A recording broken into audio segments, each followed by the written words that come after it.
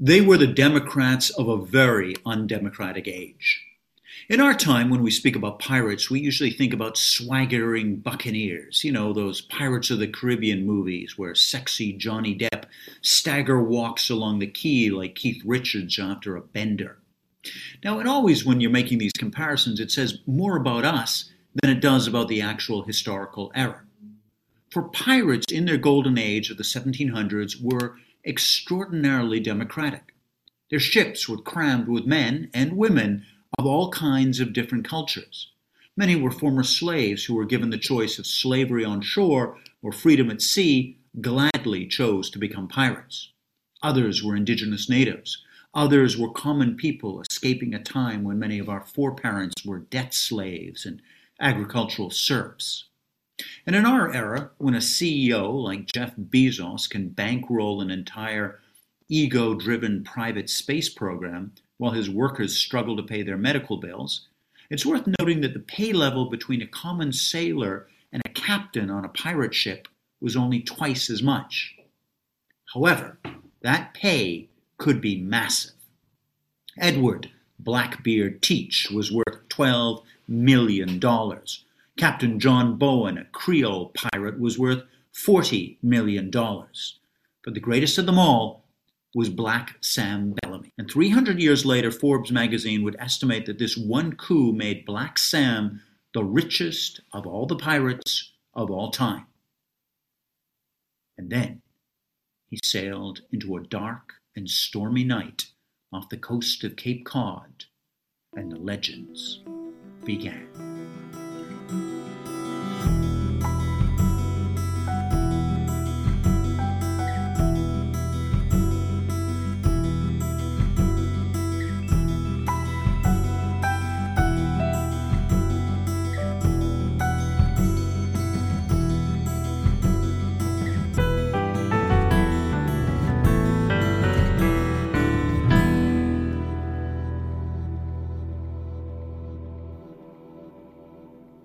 Good morning, good afternoon, and good evening, wherever you are in the world. Welcome to Crime Waves podcast. My name is Declan Hill.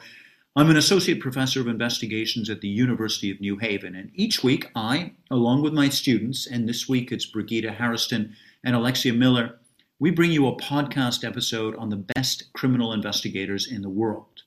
And this episode is called The Search for Black Sam, and it combines modern-day forensic crime techniques and a historical search that spanned countries, continents, and 300 years of history. Our guide is the great Claire Glynn. She is a professor of forensics in the department here at the University of New Haven, but I bring her on because she's one of the best forensic genealogists in the world. Now, forensic genealogy is the science of solving historic cold cases by examining the DNA of living relatives. And Claire has helped resolve cases of murder, sexual assault, and drug dealing. But now, she was going to try to solve a mystery from the golden age of pirates.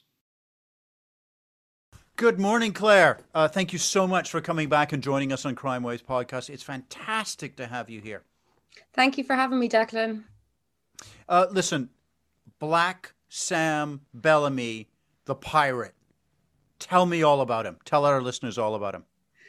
Well, Captain Black Sam Bellamy is named as Forbes magazine highest earning pirate of all time. He amassed a wealth of over $120 million by today's standards, or at least that was it in 2008. So it's probably worth even more now. And Captain Black Sam Bellamy was a young guy from England, from Devon in England. And he actually he was a sailor for the British Navy for a number of years. And he had actually quite a short career as a pirate. He was only a pirate for about a year. And he was known as the Robin of the Seas, the Robin Hood of the Seas, because he was known quite well for his generosity and his kindness that he showed to his crew members and to other slave ships that he was capturing. And by the way, Claire, I want to jump in here because we're going to get right into the very bones of this man. So I really want our listeners to know about Black Sam Bellamy. What era are we talking about? I know I've seen the Pirates of the Caribbean's movies, but roughly what time is this? So this is the 18th century and early in the 1700s. Okay. He became a pirate around 1715. He was born in 1960 something or 16. Yep. 1689, actually. So he was only 28 years old whenever he captured the Whydah pirate ship specifically. So we're going to get into a second, but let's, to do every time we have you on, last time we had you on, you were speaking about the Golden State Killer, and I dive into your life, I dive into the work that you're doing, and I'm there for days. Like this life of pirates in the early 1700s. So that's like two or three generations before George Washington. It's still Mhm. the 13 colonies. It's still effective debt, slavitude, and servitude for many people in the 13 colonies. And these guys are preying on the slave ships and sometimes and quite often freeing the slaves. Tell Mhm. us a little bit about that life of a pirate in those days. Well, the life of a pirate back then was, quite a challenging job. People always thought that, and if you can consider it a job, people always thought that were fearful of pirates coming into their town whenever they made landfall, essentially. And they were known to, cause quite a disruption to villages and towns, going in and starting fights and being quite vicious and violent Sounds like a types of bunch of people. English football hooligans to me, frankly. It Exactly. sounds like nothing's changed. Yeah, Um, exactly. But Black Sam Bellamy was known for his mercy and his generosity towards those places that those ships that he captured and the people that he captured. And what he was doing was trading a lot of these slaves for gold and silver and ivory and all the treasure essentially that he could possibly find. So while he was the richest pirate of all time and had a very short career as a pirate, I quite liked the fact that he was known as the Robin Hood of the seas, and he wasn't necessarily a terrible person that was out pillaging villages and murdering people. yeah, and what the other thing I like, particularly in this kind of generation that we're living in now, the 1%, Amazon and all these guys making out like bandits in the middle of COVID, is that the rate of pay for being a pirate captain was only twice as much as being a regular Exactly. like member of the crew. I love Yeah. that. I was reading about that also, and I was fascinated by that. And someone had said, that's a good lesson to learn for today's CEOs and one percenters of the reason it was like that back in those days with those pirates was because the pirate ship captain would be fearful of retribution from his crew, and they may overturn him and murder him to take more of the treasure if he is not going to give equal share. Yeah, and not to get into the 1%ers how they seal themselves off so they never even Mhm. talk to us. Anyway, okay, I got to pull that passion of mine down. We'll do a whole series on corruption is normal on Crime Waves podcast coming down. How these guys have made their millions and billions from us. Mhm. Tell us a little bit about quote, and I know it's a kind of a cute 21st century term, but it really was true on these pirate ships of the multiculturalism. Yes. Well, I mean, they were picking up slaves from Africa and bringing them across to the Caribbean. And then from the Caribbean up the east coast of the United States, picking up people in Maryland and moving on up into New England. And so there was quite a range of people and quite a diverse selection of people on these pirate ships.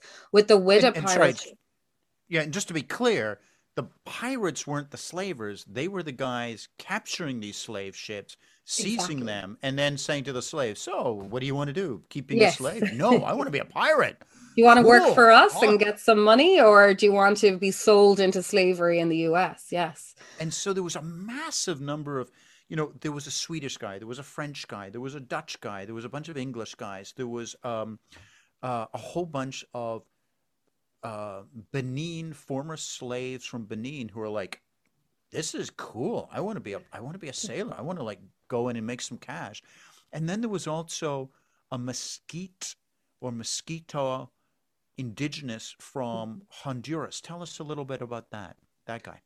I Declan, I don't really know much about that guy. Great. I'm glad you said that because I do.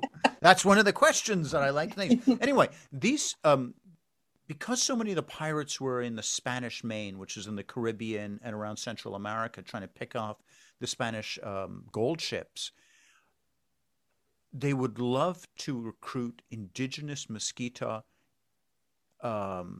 men from Honduras, because these guys were such fantastic sailors, they were such fantastic swimmers, they were such fantastic harpooners, that they said if you get one of these guys to serve on your pirate ship, he feeds 100 people.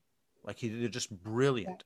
So along with this other multicultural gang of people who were voting on and off, how do we attack, when do we attack, all this kind of like really floating, oddly floating democracies, you know, in 1700s terms, certainly much more than the societies that were ruling the 13 colonies and Britain and other European powers at that time. There was a fair amount of democracy there, and they were using indigenous people and working well with indigenous people. And I want to put that in our heads, because what happens after the shipwreck? However, before we get to the shipwreck, tell us about, and I won't interrupt anymore, well, for a few minutes anyway, tell us about the Whydah. What happens with that ship? So with the Whydah pirate ship, or Whydah as the Massachusetts people call it, Thank you. With their accent, in 1717, April 1717, Black Sam Bellamy had just captured the ship a couple of months previously, and had taken control of that ship, and had actually, the former owner of that ship, or the former captain of the Whydah ship, Black Sam actually gave that captain his own ship and said, here you go, I'll swap, almost, you know, so really again proving how kind he was. He didn't want this person to be left out at sea stranded. So in April 26th, 1717, a big nor'easter came in, and a big nor'easter took the pirate ship down. They couldn't sail it to shore quickly enough, and it took the pirate ship down. Nor'easter? You and I, who are living now as transplanted Irish Canadians here, we know what a nor'easter, but just tell our viewers and listeners from around the world, what's a nor'easter?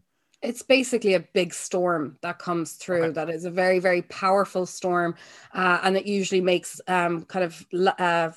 hits the ocean right just before. I'm muddling up my words here. What am I trying to say? That's right. Winds of 70 miles an hour, rain. Hitting the shore. What I'm trying to say is it rarely makes landfall. Ah, okay. That it's what will happen on the coast, on the ocean, and nor'easters rarely make landfall. Essentially, thank you for. I didn't actually know that, because we've just gone through a series of really hard hitting tropical storms up here in the northeast of Connecticut, so I thought it would be one of those. But is that the reason why there was a dense bank of fog, that Bellamy sailed his ship into this dense bank of fog, and then suddenly the weather changes? Yes, that's likely to be it. But really, you know, how will we ever truly know what the power of this storm actually was? But it was big enough to take down the Whydah ship, which at that time, the Whydah ship was a state-of-the-art sailing ship. You know, this was the Titanic, if you will, of 1717. This ship was 300 tons in weight.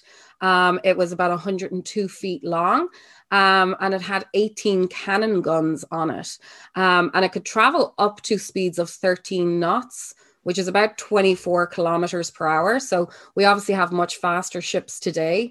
But back then, this was a state-of-the-art, very powerful, large ship that he had commanded. 4.5 tons of gold and silver on it. And ivory and other indigo, other treasure that was there as well. So you're adding that on to the other 300 tons that are already there as well. Of just the ship's mechanics, if you will. So whenever it sunk, it actually didn't, you would think that it, you know, went down to the depths of the ocean like the Titanic did, but it actually sank in just about 14 feet of water, and was buried in about 5 feet of sand. I always compare, whenever I'm talking about depths, and especially in feet, I always compare my height. I'm 5'5", and I'm like, wait, so just my height is the amount of sand that it was buried in under about 14 feet of water. That's not very deep. So it was not that far off of the coastline that it actually sank, but nevertheless, it remained undiscovered for centuries. Love the story. I'm just thinking I'm going to jump in because of I was talking a couple of minutes ago about the Mosquito indigenous person. He was one of the few people who survives this shipwreck in April 17. He Mm-hmm. swims ashore in the midst of all this tumult, and he ends up being sold into slavery. The Mm-hmm. other surviving members of the pirate ship get hung, but this Mm-hmm. poor fellow gets and just to show the contrast between the life of a pirate and what awaited them on shore was he escaped constantly. He was a personal slave, purportedly for one of the great grandfathers of John Quincy Adams, the president. Mm-hmm. And they called him Julian the Indian. And he kept escaping. And finally, he murdered one of the bounty hunters who was coming after him to steal his freedom. So he killed him and eventually catch him and they execute him. So that just a sense of that awful contrast between this relatively free life as a pirate Yes. and the fate that awaited them on shore. The ship is buried for 260 years. Mm-hmm. When did they discover it, and who discovers this? So there's a world-renowned explorer called Barry Clifford. He's dedicated his entire life to treasure hunting and shipwreck hunting and discovering all of these shipwrecks all over the world.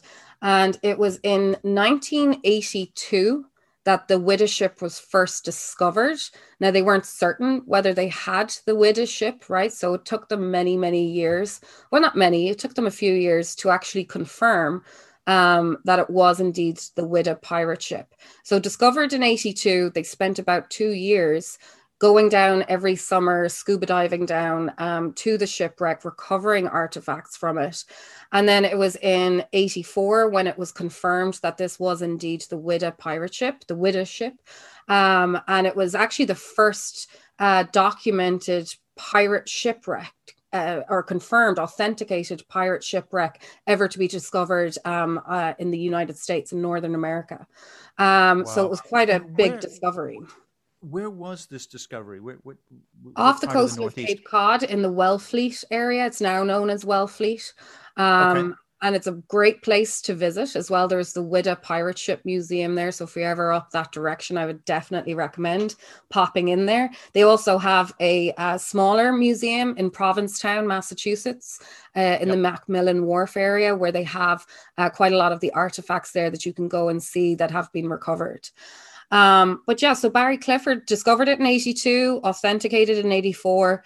In 85, they found that galley with the bell that has Widda pirate ship engraved on it. Oh, so that was the real confirmation of we actually have the Widda pirate ship here right now. And so since then, since 1985, they've been going down every summer because you can only go down in the summertime when the waters are clear.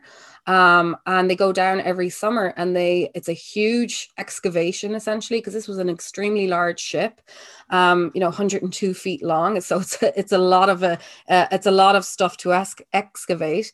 But they've been going down every summer since 1985 or 4, and recovering artifacts. Essentially, what has happened over these 300 years is, as you can imagine, with the sand and the dirt and the silt and the salt and everything breaking down, the actual structure of the ship breaking down over the years, it all amalgamates into this, what we call concretions. They're like big, huge boulders, massive boulders. And it all kind of fuses together. So it's not as simple as just go down and pick up some bits of debris and bring them up. It's a huge excavation of lifting these very, very heavy concretions out of the water, bringing them to land, getting them into the museum, and they have them hung on these nets, essentially, these very strong net platforms that they have in the Widda Pirate Ship Museum, that you can go and actually see for yourself as well. And then they chip away at those methodically. So is it kind of like, as a Canadian, is it kind of like a snowball? Like where you Uh, roll the snowball up and you get all the debris that's collected no, in it? because Is it? they're not really, circular in nature either. They're just like big boulders, big massive blocks that have fused together. So you might have pieces of wood, a bunch of Yeah. sand, some shoes, some Treasure. whatever. Just, and I mean, have they discovered treasure there? Oh, I they've mean, have they discovered like how? huge amounts of treasure. Millions of dollars of treasure has been recovered.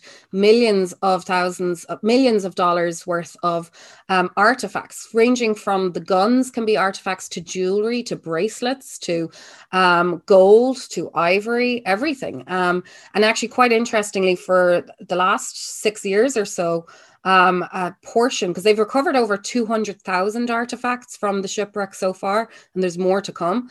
A portion of those 200,000 artifacts that they have recovered is actually on tour around the US. That's being sponsored by the National Geographic Society. So there may be a tour of the Whydah pirate ship artifacts coming to a town near you soon. So take a look at Brilliant. Google and see. Brilliant. Now, we've got this shipwreck, we've got it found, we've got all this gold, we've got all this thing. How does a brilliant forensic investigator like you, who mostly, frankly, does work on criminal cases, Mhm. how do you get involved with this pirate ship? Well, it's quite a serendipitous way, really. I'm working for the University of New Haven, and in particular within the Henry C. Lee College of Yes. Criminal Justice and Forensic Sciences. Big Uh, plug there. Well done, colleague. Yes. we're very well known, right, for the forensic work we do. And in particular, myself and my colleagues in my department that are focused on DNA and genetic analysis, we're kind of a go-to group, right, to go to if, especially up in the Northeast, up here in New England, of if they have a question, and especially something related to DNA, we're going to be the people that they'll go to. But with this particular one, there's a investigative journalist and writer, Casey Sherman, who my boss, Professor Timothy Pombach, had previously worked with on the Boston Strangler investigation. And Casey Sherman is from the area where the Whydah pirate ship is located, and had grown up hearing about this story throughout his entire childhood and was always fascinated by it. And so he's become involved in kind of the excavation and recovery and telling the story of the Whydah pirate ship over the last few years. And so he reached out to Professor Pombach, asking him, could you help us with this investigation, and help us with putting the pieces of the puzzle back together from this pirate ship investigation. And they asked us specifically because this was back in February 2018. So just 3 years ago at this point, they had come across, while digging through a concretion, their first ever human bone from all of their excavations. What? So they've been digging and recovering these boulders for 34 years, Mm-hmm. and they finally get a bone. Yep. They finally get the first bone. And by the way, in this shipwreck, hundreds of people have died. I mean, this is a real equivalent. I love your image of the Titanic. You know, over 100 people have died. So what happened? I mean, and now they phone you, or they phone Tim Pombach, who's been on this program, who will come back to talk about the Boston Strangler case. And I'm just going to put a plug because Claire Ginn's being very modest. The forensics department here at the University of New Haven was founded by the man who was effectively the first pioneer of linking DNA with detective work. So they are absolutely world leaders in this field. Claire, tell us about the bone. Tell us a little bit more about this. Well, with this, one thing to kind of note is that the Whydah pirate ship had a crew of 146 people, but 102 bodies washed ashore. So with the shipwreck, we're only expecting to find maybe 46 bodies, perhaps, because there may have been others that would have washed ashore, but just simply were never found, or sharks had some dinner, for themselves. Right. So whenever they came across the very first human bone, it was essentially they were chipping away at one of these big concretions. And as they're chipping away, they come across a very intricate pistol that's wrapped with a pink sash. And this intricate pistol could have only belonged to the pirate ship captain. A regular crew member wouldn't have had such a delicate and intricate pistol.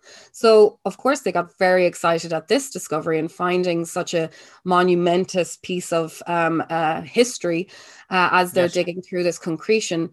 And then directly to the left of it, as they started chipping away, they see this bone start to emerge as they're chipping away at the concretion. And I'm sure at first they were like, is it a bone? Is it a piece of wood? What could this be? And as they chip and chip away, it becomes much clearer that this is indeed a human bone.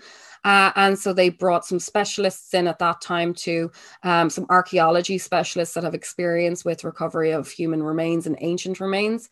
And they confirmed that this was indeed a human bone and it was indeed a femur of a human. So that's when they called us and they said, right, well, what could we do with this bone from a DNA perspective? Think about where we are today with our ability to DNA profile almost anything, right? And we've known. But you've got a leg bone. Yes. It's not only been buried in sand for hundreds of years, it's been kind of, mucked up and put around in my, the boulder, the snowball. Yes. So when do you, Claire Glynn, first see that bone? So it was later in the month of February. Myself, Professor Pombeck, and my excellent colleague, Dr. David San Pietro, we went up to the Whydah Pirate Ship Museum where the big concretion was on the big platform, the netted platform, and it was still housed within the concretion. And there was a big...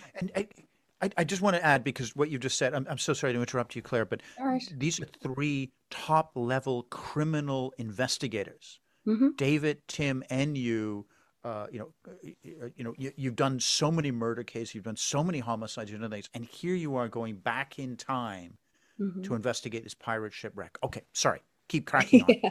And no, that's perfect, because it's exactly what I love about my job is the variability and diversity that I have within it. It's not just homicides or sexual assaults that we're investigating regularly. It can also be things like this that is going back 300 years in time and telling a story and documenting and helping history. Because in order to know where we can go in the future, we have to know where we came from in the past.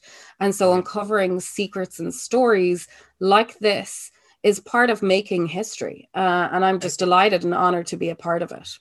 It's brilliant. Okay, so you're standing in front of this boulder of 300 years of history and sand and legend wrapped up. What are you thinking at that moment? Well, it was quite an exciting time because there was a lot of news outlets there. There were a lot of, we were having a big press conference. And also it was an honor to meet both Casey Sherman and also Barry Clifford, with these esteemed and world recognized explorers and investigators. So we were there exactly as the archaeologists were chipping away the final piece of the concretion. And then she pulled it out of the concretion and handed it over to Barry Clifford first, because we thought he should have the honor of holding the bone for the first time. And then we laid it out on some sterile surface and we started to photograph it.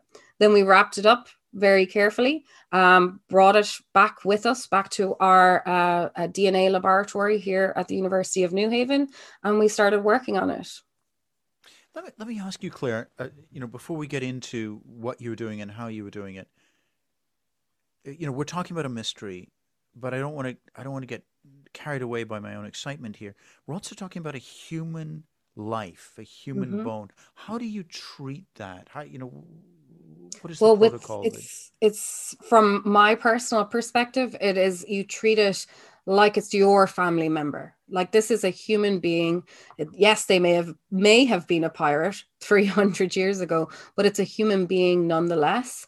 And so you treat it with the utmost respect and the utmost dignity. You handle it very carefully. You wrap it very carefully, and you transport it very carefully. We have to do that from a human perspective of, this is another human being, and this is their remains, and this is a family member of somebody, and may have living descendants still today. But also from a scientific perspective, I have to treat it very carefully because I don't want to further damage the bone. I don't want to further degrade it. I don't want to contaminate it with my own DNA or anybody else's DNA. So it's a very careful process that we follow. What are you trying to do, or what were you trying to do at that point? So at that point, the first thing we had to do was get it back to the lab. And this was very exciting. And bringing it into the lab, and we made sure our lab was completely sterilized beforehand. And then with that actual bone, it still had quite a bit of concretion attached to it. It was like this dark material that could be anything. It's sand, silt, everything fused together. And in a way, Clothing. it looked, yes. In a way, it almost looked like the bone had been burned. It had this almost charring effect on it. And that could be a result of many different chemical reactions that could have been occurring over the 300 years. But what we had to do was spend quite a lot of time sanding the bone down and sanding all of that upper surface debris and also contaminants off of the surface of the bone. It's quite a long, laborious task, and you need to be wearing masks and be in a fume hood because that sand and everything kind of filters up into the air. And so once we got the bone down to what looks like an actual bone, that whitish color and that exterior, hard exterior, our job then is to get and remove a usable quantity and quality of DNA so that we can actually do some analysis of that DNA.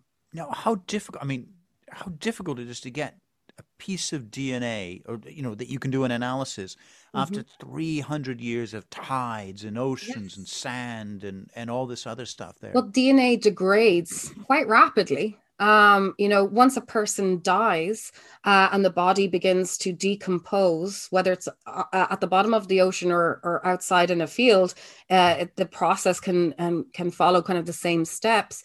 But the DNA starts to degrade almost immediately because of the exposure to bacteria, and the bacteria is eating away at that. But then also think about it being exposed to the elements, and that can speed up the process, but it can also kind of freeze it in time as well. So the elements being environmental insults, we call them, like heat, humidity, moisture, all of that can have an impact on the DNA. So we were quite nervous to begin with. And we were cautiously optimistic that we would get a good quality and quantity of DNA. But we were also, very self-aware that we may not get any usable amount of DNA from this. So we have to refine our methods. What are you trying to do when you get the DNA from this bone? So once you get DNA from the bone, you need to first assess how much you got, and then what quality it is in. So how broken down is it? You and I have talked before about your genetic code, and it's this 3.5 billion base pairs of information.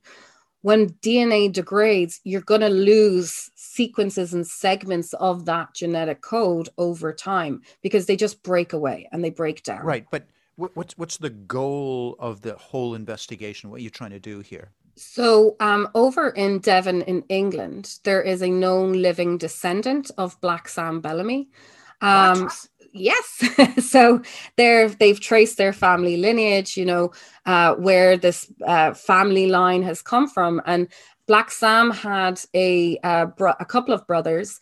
And so this was a known living descendant of one of those brothers. It is speculated that Black Sam Bellamy had a wife and children somewhere in England at some point before he captured the Widow pirate ship, but that's never been confirmed.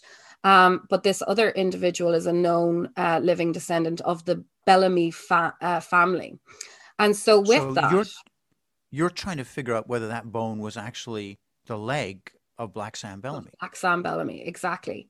And so what we wanted to do was confirm the DNA profile that we're able to extract from the bone and compare that to the known living descendant over in England. So we sent him some swabs. We said, can you swab the inside of your mouth to get those cheek cells, nice, strong, healthy collection?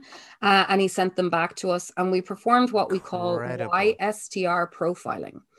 Incredible. Before we get into the YSDR profiling, let's take a quick step back into this whole amazing field of of forensic genealogy, because that's what we're now right in the middle of, is like, hey, does this bone belong to that person who's related to it somehow? And this has revolutionized investigations in all kinds of ways. Can you tell our listeners and viewers a little bit about that, please? Yeah, sure. So with forensic genetic genealogy itself has been around for 21 years. The first commercial DNA kit for tracing family heritage came out in 2000. So we've had it for 21 years. And amateur and also professional genealogists started adding this new tool to their arsenal for confirming familial relationships or family relationships and building back people's histories over time. But it wasn't used in forensic investigations until just about 3 years ago, when it really kind of exploded into forensic investigations. And the first kind of high profile one that got the most media attention was the case of the Golden State Killer, where basically we've spoken about before. Yeah. And basically it's taking a crime scene DNA sample and we profile it in a specific way, looking at single nucleotide polymorphisms. So that's hair, sperm, spit. Any biological sample that can produce autosomal DNA.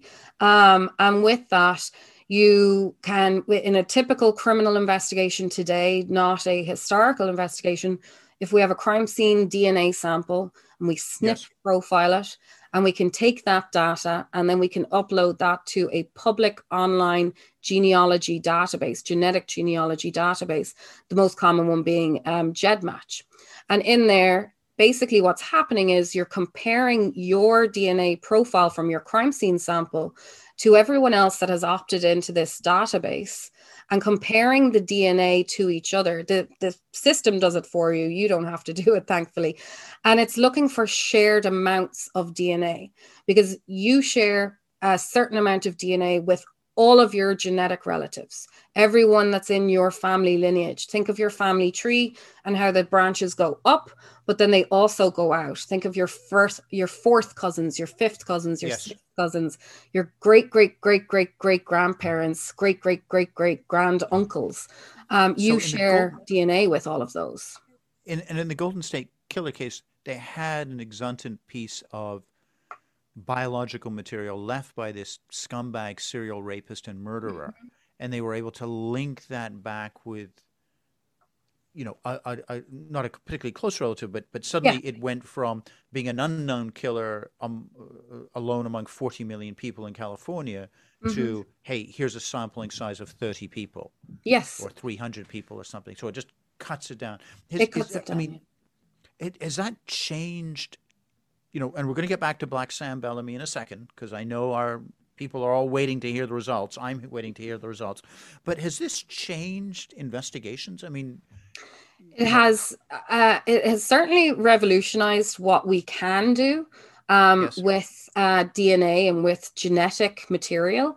I would never want to say that it's replacing what we currently do or what we did before. It's enhancing what we do before. It's complementary to what we do before. If you think about forensic DNA profiling, as in the traditional form of forensic DNA profiling that we've had for 30 plus years, and the amount of cases that has helped solve, that was truly, revolutionized what we can do in criminal investigations and has become the gold standard in forensic investigations. In a crime today, or even looking at a cold case investigation, all of those cases still have to go through the forensic DNA profiling process, the one we've been using for 30 plus years. And it's only once it hits a dead end that we've got nowhere else we can go, that we need to be able to identify who this perpetrator is. It's only then that forensic genetic genealogy is employed. And it has really blasted open cases here in the US, cold case investigations, cases that perhaps would have never been solved without the use of forensic genetic genealogy. And we're stuck on numbers at the moment because we don't have a clear idea of just how many cases have been worked with forensic genetic genealogy in the last 3 years. But it's estimated that about 500 cases have been solved through the use of forensic genetic genealogy in just the last 3 years. And I note as well that you've been quite modest about this. You're actually heading up a center now here at the University of New Haven, and a certificate in teaching investigators, forensic investigators, these new techniques. Tell us a little bit about that, please. So we don't quite have the center just yet, but we have the graduate certificate. Just yet. Getting there. We have the graduate certificate in forensic genetic genealogy. And this is the first program of its kind ever, globally. So really, I saw that there was a huge gap in knowledge and training in this area. And we had such a huge amount of people wanting to help and wanting to use their genealogy skills to help solve these cold case investigations, that I thought, okay, well, I'm seeing a lot of misinformation out there, and what types of tools we use and how to solve these cases using genetic genealogy. And so I said, we need to get an educational programs structured and available to people who want to learn more about this new field. And it has been wildly successful. We just finished our first cohort of the program just a couple of weeks ago. I had about 30 students enrolled for the first inaugural cohort of it. And it truly, it couldn't have been a better experience for both me and for the students. This is quite a unique mix of people. These are mostly adult learners. The average age was 45, all people returning to school to learn specifically about this. And this is law enforcement professionals, crime lab professionals, death investigators, scene of crime technicians, and then also another portion of the students in the program were not affiliated with law enforcement in any way, but were amateur genealogists and just had a passion for this. And what they did, because the last course in the program, it's a 4-course program, is the practicum. And in that, you either get a mock case that I'll give you, and your job is to go out and solve the case. Or we had partnered with some of our great and amazing industry partners, such as the DNA Doe project and also Bodhi Technology. And so we had several students volunteer with the DNA Doe project, who is a terrific organization that dedicate themselves to identifying unidentified human remains, or as is more casually known, Jane and John Does. And my students actually in their practicum and through this internship with the DNA Doe project, they identified a Jane Doe who had been unidentified since 2017. Brilliant. Look, again, our viewers can't see this, but my students who are producing this are, they're basically signing up for your courses now. I mean, it's just excellent. It's the ground floor of this extraordinary new technology. Mm-hmm. We're going to have you back in again, because we talked a little bit about the issues around it, the moral issues around it, when we talked to Golden State Killer.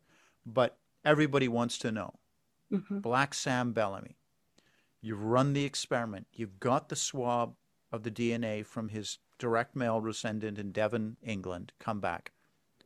What happens? Was that bone Black Sam? It was, and this is a lesson to all scientists out there. Don't look at the results of your experiment on a Friday afternoon just before the weekend.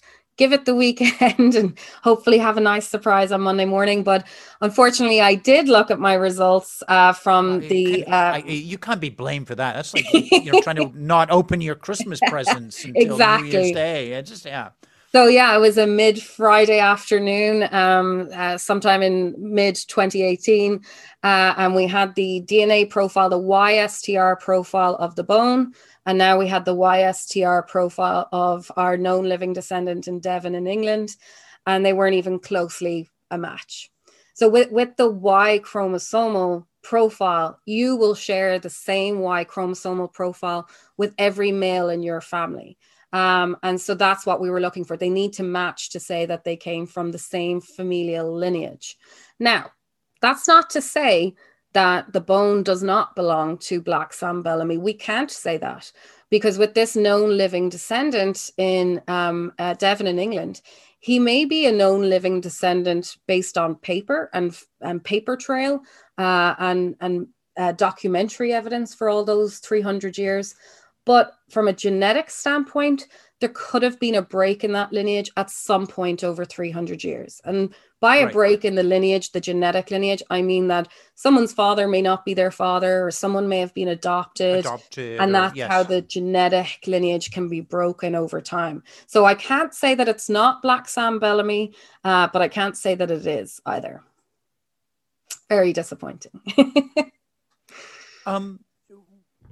Where does the Black Sam Bellamy wide investigation go from here? I understand that there were 6 full skeletons discovered. So are you carrying on with this work? Yes, we've been eagerly anticipating receiving these 6 full skeletons that were found in February of this year, February 21. They are located in the concretion still. So they x-ray these big, huge concretions. And that's how they identified we have skeletons housed within some of these concretions. And they estimated to be about 6 skeletons. And they said that they look to be almost complete, you know, so that's really good to hear. And so we're just waiting on the go-ahead that they have gotten to the point where they can remove them from the concretions. And then I'll be straight on the highway and up to Wellfleet in Massachusetts, up to Cape Cod to recover them and bring them back to our lab and essentially do the same as what we did in 2018 with. Yeah, if you wouldn't mind, I'll come with you. Yes, of course. But your challenge now is you've got, I mean, just a quick poll sample. You've got people from Honduras, you know, the Mesquite indigenous. You've got the Swedes. You've got the French. You've got the Dutch. You've got somebody from Eastern Mediterranean. You've also got people from Africa on that ship.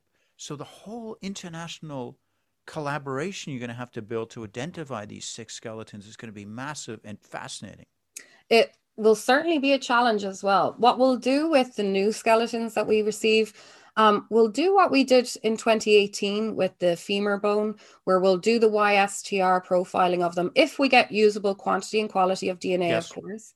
But I'm cautiously optimistic that we will. And we'll do the YSTR profiling. The YSTR profiling can give us some information as to that individual's biogeographic ancestry. And we'll, of course, compare it to the YSTR profile of our known living descendant in Devon. But we're going to take it a step further this time around, because now we have a lot more skill and knowledge and training in forensic genetic genealogy. So with that, what I want to do with these bones is perform whole genome sequencing. So with this type of whole genome sequencing, it's with the YSTR profiling, you're only looking at particular segments along the DNA. Right. With whole genome sequencing, it's exactly how it sounds. You're sequencing the entire genome. Now we're expecting it to be degraded, so there's going to be portions missing, but still it's going to gather us a lot more and generate a lot more data for us to work from. With the data that we generate from that whole genome sequencing, we'll then upload it to a public online genetic genealogy database like GEDmatch, hopefully.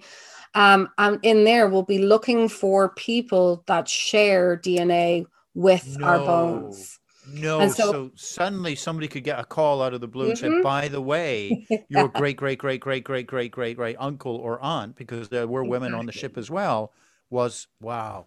Yeah. Claire Glynn, thank you so much for coming to this program. Thank you again for the work that you do. And as well, I think, thank you for the way you treat the bones in your presence and stuff. I think myself and the listeners and viewers are really appreciative of that respect that you and the team shows. Well, thank you. And thank you for having me here. And I can't wait to update you once we get our hands on those skeletons again. Done and dusted. Thank you again, Claire. Thank you. Bye. Hey, it's Declan. Thank you so much for listening to The Search for Black Sam with Professor Claire Glynn from the University of New Haven Center for Forensic Genealogy. Check it out on the website. It's an extraordinary center, extraordinary skill, which is solving cold cases after decades. For the rest, if you like this particular episode, please do like us on social media and follow us. And we'll see you all next week for another episode of Crime Waves Podcast.